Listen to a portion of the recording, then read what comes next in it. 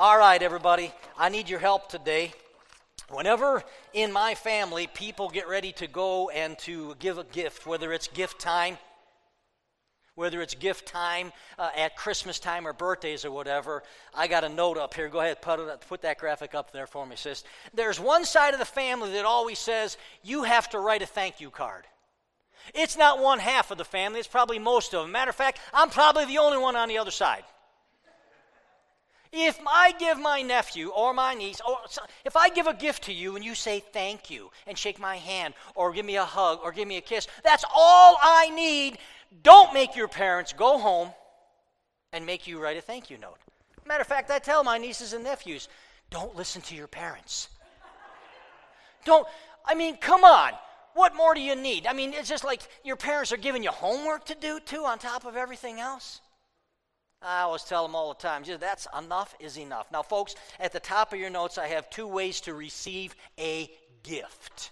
And I'll go right along with what I'm telling you. Take your blue sermon notes out, pull your smartphone out, go to the Bible app. If you want to go on all of your notes are there too. Go to the live events and follow along with that to us today. There are 2 ways to receive a gift. Can I ask you which family you're from? There's those people that when you open a gift or get a gift from somebody, you take this mental note because you think, if they gave my kid $50 for graduation, yeah, you know what I'm talking about. I don't want to give them $25. And when you're taking that, so you're receiving a gift and you're taking this mental note, it's taking kind of like almost all of the joy out of it. They give you a gift card or money or whatever it is. It's got to be some kind of similar gift. And that's one way to receive a gift. The other way to receive a gift is what I was trying to teach everybody in my family, but to no avail.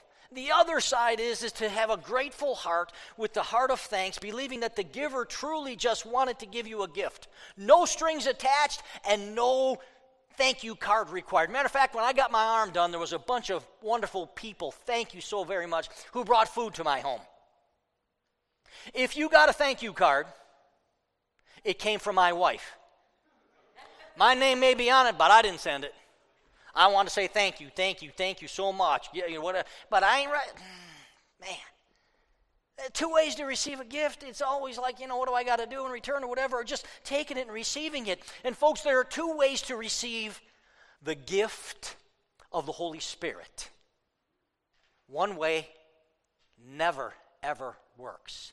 There's only one way to get it. There's only one way to remain. There's only one way to finish, and that's what I want to talk to you today. Here's those 2 ways. The first one is the law. The law, it's where it's in your notes. Salvation is received by the means of works and pleasing people. You ever notice that that's what happens lots of times when you get into falling into good works? I understand parents, you're going to tell your kids, you're going to bring them to church, you're going to do what's right, yada, yada, yada. They don't have a choice. But why are you here? Is it because that's what you need to do to get saved, or is it because of the love of Jesus Christ? There is the law out there. And then the other one is the Spirit. Salvation is received through faith and the freedom which Christ provided on the cross. It is through faith. The good works and everything become because of a love relationship. Jesus said, if you love me, you'll keep my commands. And I get it. We got to keep the commands, but it's only supposed to take part because of this love and this fresh presence of the Spirit of God that lives inside of me every single day. Now, in your notes, I have Galatians 3, verses 1 through 18. Could you turn there in your Bibles? Could you turn there on your phones? You really need it today. I don't have it in your notes there. We're reading a couple books on holiness this year, something to stretch us. This is a message that will stretch you today. And as I was reading one of the books on holiness, James Deal had these 3 points in here. I give him credit for those 3 points here today. I'm sure he did a much better job than I did with this today. But it inspired me to take a look at this for me personally and for every one of you today. All right? Keeping our faith fresh comes, number 1, it comes through the evidence of personal experience. The evidence of personal experience. In verses 1 through 5, Paul is going to ask the Galatians 6 questions. He's asking them a personal question, and you need to ask yourself this question too. He says to them, you foolish Galatians, first question, who has bewitched you? Who's put a hex on you? Do you know in Galatians 1, Paul says, I am shocked that you're turning away so soon from God who called you to himself through the loving mercy of Christ. You're following a different way that pretends. The works pretend. The law pretends to be the good news, but it's not the good news at all. He said, you're being fooled by those who want you to follow the law. You're being fooled. And he opens here and he says, you're a fool. Read on with me. Before your very eyes, Jesus Christ was clearly portrayed as crucified. I like to learn just one thing from you. Did you receive the Spirit by the works of the law or by believing what you heard? Second question, everybody. He says to them, I'd like you to recheck this. Now, folks, if you have not given your life to Christ, you can't recall this in your mind. If you haven't had that fresh presence of Jesus Christ, this doesn't make any sense to you. But he says to all you who are Christians, would you go back and recall how you began your Christian life? Could you go back and remember how did you receive the Spirit? You heard about Jesus Christ crucified. You gave your life to him. You turned from your sins, and this fresh presence of the gift came to live inside of you. But something has happened. You've been hexed. You've been bewitched. You're heading off in another direction. He says in verse 3, here's the third question, are you so foolish? After beginning by means of the Spirit, are you now trying to finish by means of the flesh? Fourth question. And look at these two words. He says beginning and finish. Folks, you begin your Christian walk by means of the Spirit. That's by faith. But the means of the flesh will never help you finish your Christian walk.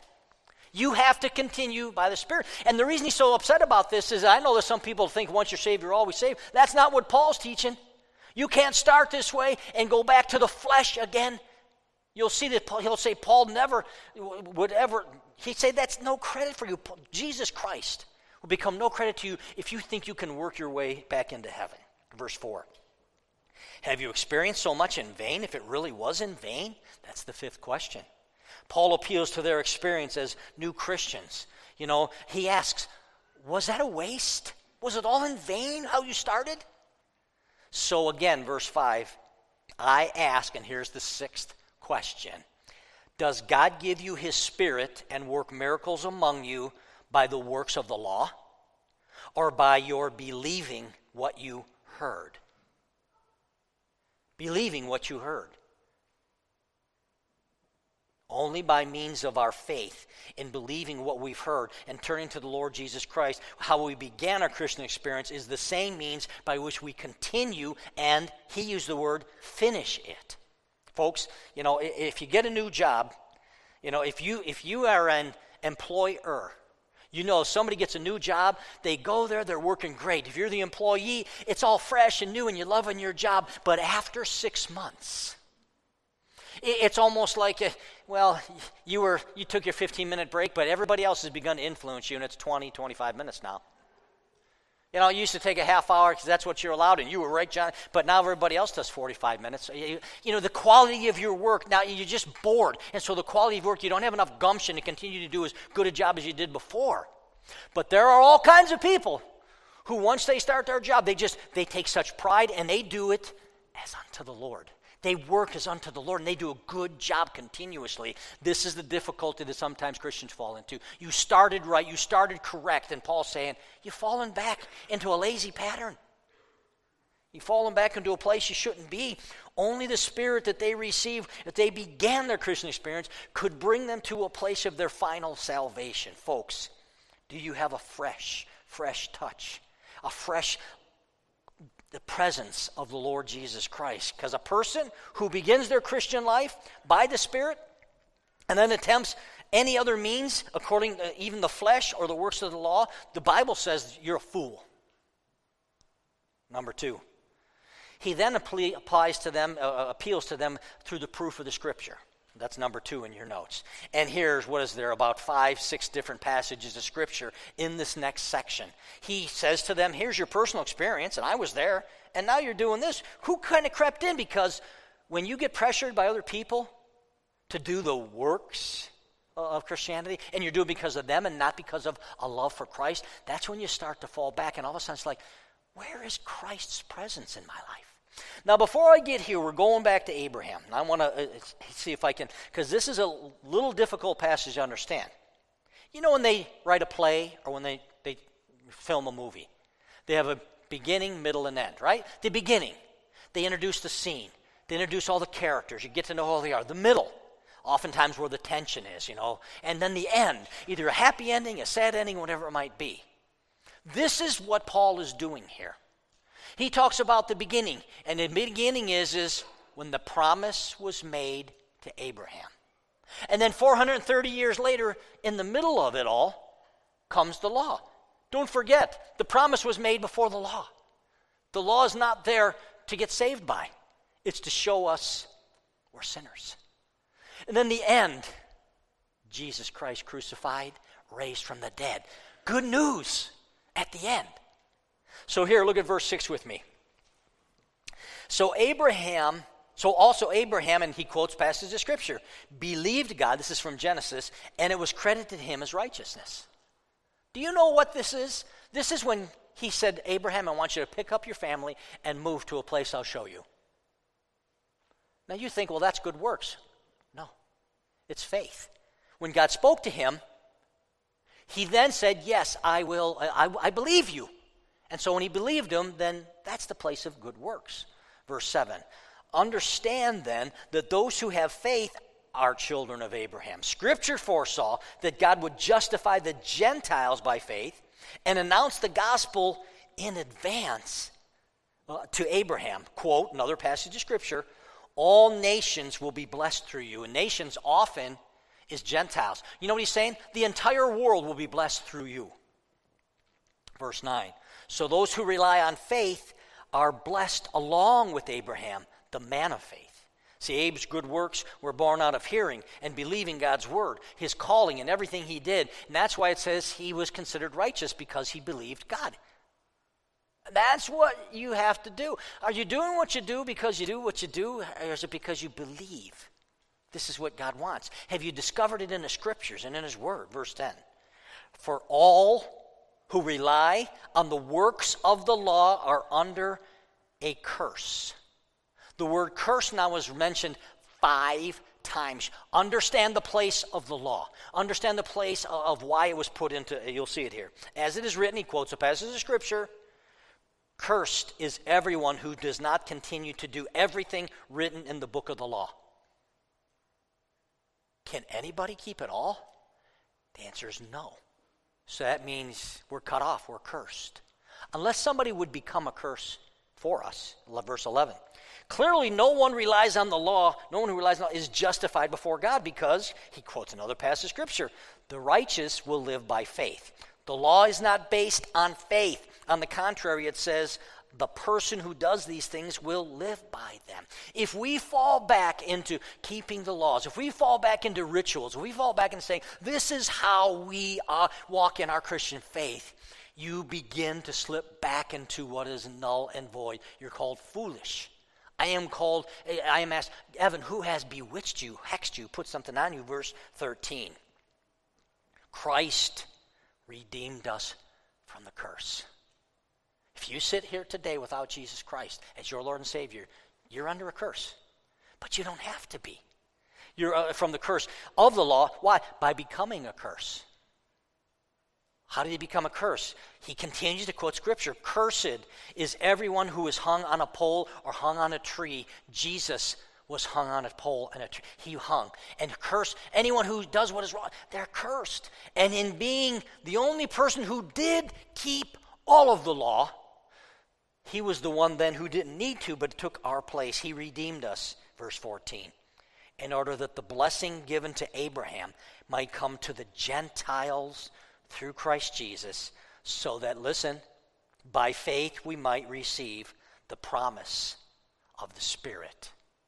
The gift is the promise of the Spirit. Do you have a fresh presence of God? Maybe it's something else. Maybe there's sin in your life, whatever it might be, my life. But I want to talk to you today about getting off of the curse of falling back into the law. See, that whole curse says, we got to keep it all in order to be made right. Well, guess what? You do have to. So what is the purpose of the law? to show me I can't save myself, to show me that somebody else has to remove this curse from me, these sins on me. And since Jesus was the only sinless one who kept the law, he became a curse, fulfilling what the Scripture says so that the curse could be removed. Is there a fresh presence of God continually in our lives? All Scripture gives proofs. We connect with God through faith in Jesus Christ. Have you fallen out of that? Have you fallen out saying, Lord, speak to me today through your word. Speak to me, talk to me. I will walk in your word. When you speak, I will believe it by faith, and that fresh presence of the Lord continues to pour into us. Number 3, the proof by human example. He's given us 3 proofs, everybody. He says, don't forget about your personal experience, how you started. He says, don't forget about the appeal to the Scriptures teaches. Now he says, you know what, let me find an example from everyday life. He says here, verse 15. Brothers and sisters, let me take an example from everyday life. Just as no one can set aside or add to a human covenant, a human promise, a human will and testament that has been duly established, so it is in this case. When you set up a will, Maria and I have a living will, you set it up.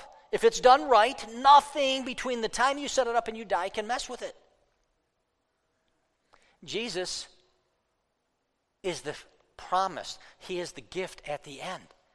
But the promise was made in a covenant between God and Abraham, read in the book of Genesis, where he would bring us a Savior. And all of the nations would be blessed through his seed. Look at verse 16.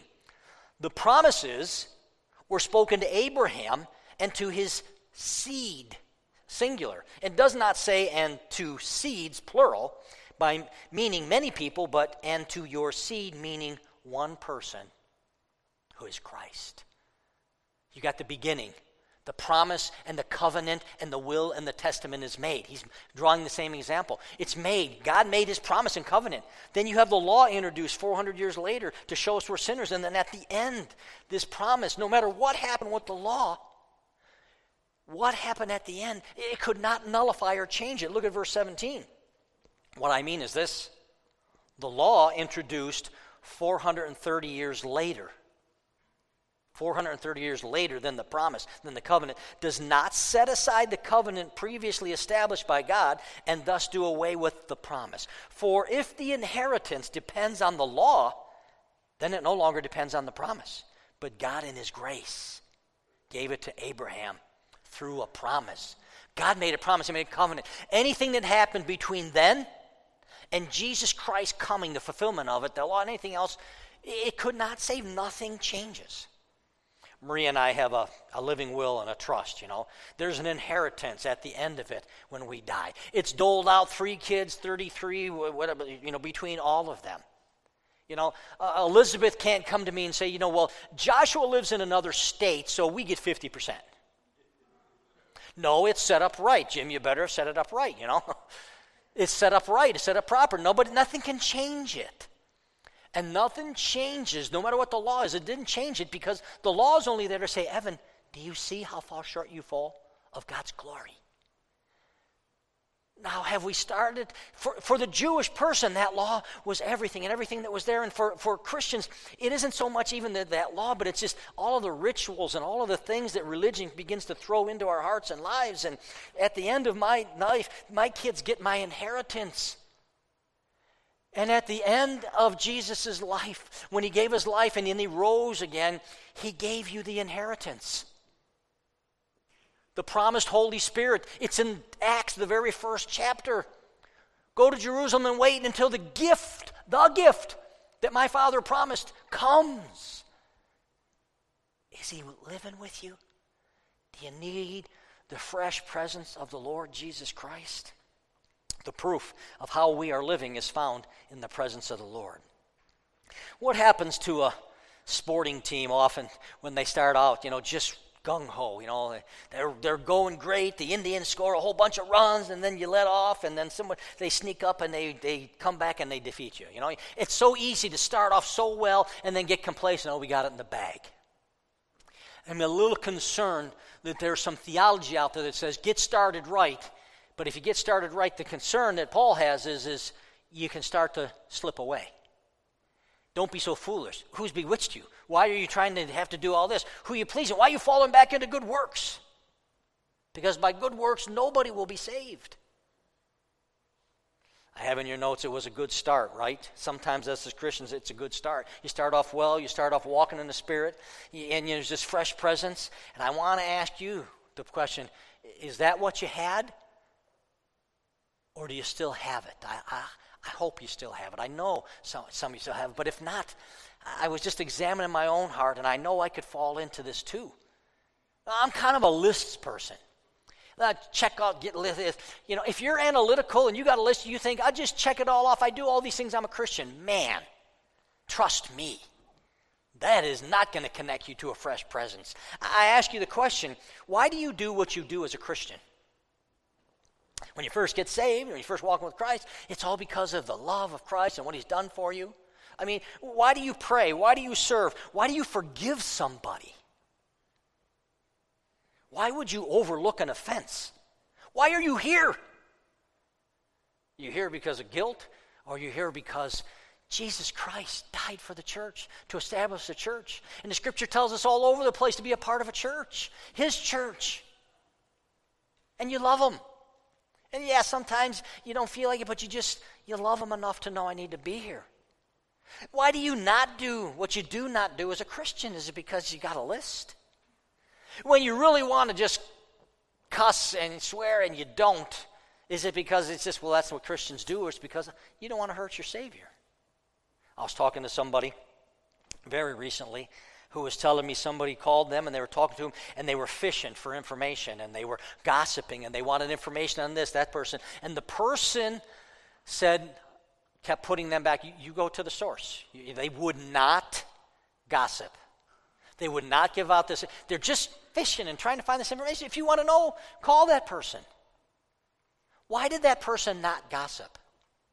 Because it's what you're supposed to do, or it's because they love Christ enough and they love the church enough that they know what gossip can do inside of a church. Galatians, I have it in your notes, don't I? 5:2. Paul said this, mark my words, exclamation point. I don't know if that's there in the original Greek language or not. He said, mark my words. I, Paul, tell you that if you let yourselves be circumcised, Christ will be of no value to you at all. Now, for you and me, circumcision, that isn't the big deal. He was basically saying to them, if the Jewish people start to put this pressure on you and think the only way you can be saved is to go back into the law, because that showed them that they were followers of God. But the New Testament teaches it's not a circumcision of the flesh. It's a circumcision of the heart. It's your heart been circumcised. See, if it doesn't make any sense to you and the presence that you want has is not there, then you start to do the works that a Christian is supposed to do, and you're without the presence of the Lord. The asterisk in your notes kind of comes from Paul's words. Don't let Christ become of no value to you. By letting religious people put this pressure on you. Can't tell you how many times they get saved, they start walking in Christ, they're walking in the scriptures, and the family from the outside push works on them. Hey, when are you going to get your baby baptized? Of course, the scriptures don't baptize babies. They only baptize believers. Children are dedicated. Read the Bible, so follow biblically. But yet sometimes the pressure of family, we'll do it for the family. Works. Careful what that works can come to be. A relationship with Jesus Christ by faith and because of love and what he's done is what continues. Jesus is most happy, most connected to his friends because they put their faith in him and they trust him. So I have 4 things I'd like to talk to you about this morning as I get ready to just challenge every one of us that our hearts, that our faith brings his fresh presence. Would you, number one, would you just kind of make sure you go back to putting your faith in Jesus and what he says in his word? That's why Bible study is so important. It's how we hear from God. It's why it's so important to have a daily devotional. Don't read it just to get it done. That's works. Read it. Saying, I will do what you say with me today. I put my faith in your word. Number 2, that's what I'm talking. Act on it by faith because of what you believe. Abraham did what he had to do because he believed God. Number 3, do not trust your relationship with Jesus to your works. Number 4, the way of faith is the way of the Holy Spirit. And the way of the Holy Spirit is the way of the gift of God, which brings a fresh presence. Every day, it should be our goal to walk in a fresh presence. Sometimes I'm afraid that Christians get into the Bernie Sanders whole routine. You know, Bernie Sanders promises us this. And of course, he's promising it to all the young kids that aren't paying taxes. We'll pay for it. We'll give you a free schooling. Bernie, really? More of my taxes going to a bunch of people that aren't trying to get an education? I pay for my own kids and I got to pay for yours. The promises and the promises and the promises, the things that he continues to promise. And my concern is that sometimes as Christians, all we follow Jesus for is the next promise. What's he going to give me now? And that is no way to have the presence of the Lord. Don't you get sick and tired of asking for things sometimes? Because one of the things Jesus told his early disciples, he says to you and me, is, I'm going to the cross. I'm going to deny myself. You want to be my disciple? Put your faith in this statement. Deny yourself. Pick up your cross and follow me. He who remains in me, I will remain in them, and they'll bear a lot of fruit. But how do you remain in Christ? By faith. Would you bow your heads with me? If you are here today, like so very often any one of us can be, you fall back into works. So pray with me this morning. Lord Jesus, we are here before you today, understanding what Paul says to the Galatians, this group of Christians who started well. He appealed to their personal experience. He appealed to the Scriptures. He appealed to an example of a trust, of a promise that was made. He opens the Scriptures and just, Lord, help us all hear your word. Galatians 1, 6 and 7, I am shocked that you are turning away so soon from God, who called you to himself through the loving mercy of Christ. You're following a different way that pretends to be the good news, but it is not the good news at all. You're being fooled by those who deliberately twist the truth concerning Christ, Lord Jesus. May we not follow the twisted way that just seems to be so easily to fall back into. May you give us a fresh presence of your Spirit, not just right now. Lord, I was praying that people will get a chance to sense it and feel it today, so that maybe if there's somebody here today, you want it continuously. You turn to Jesus Christ. You turn from your sins. You turn to Jesus Christ. Lord, pour out that fresh presence. This is how we are supposed to walk. May it be so according to your word in Jesus' name. Amen.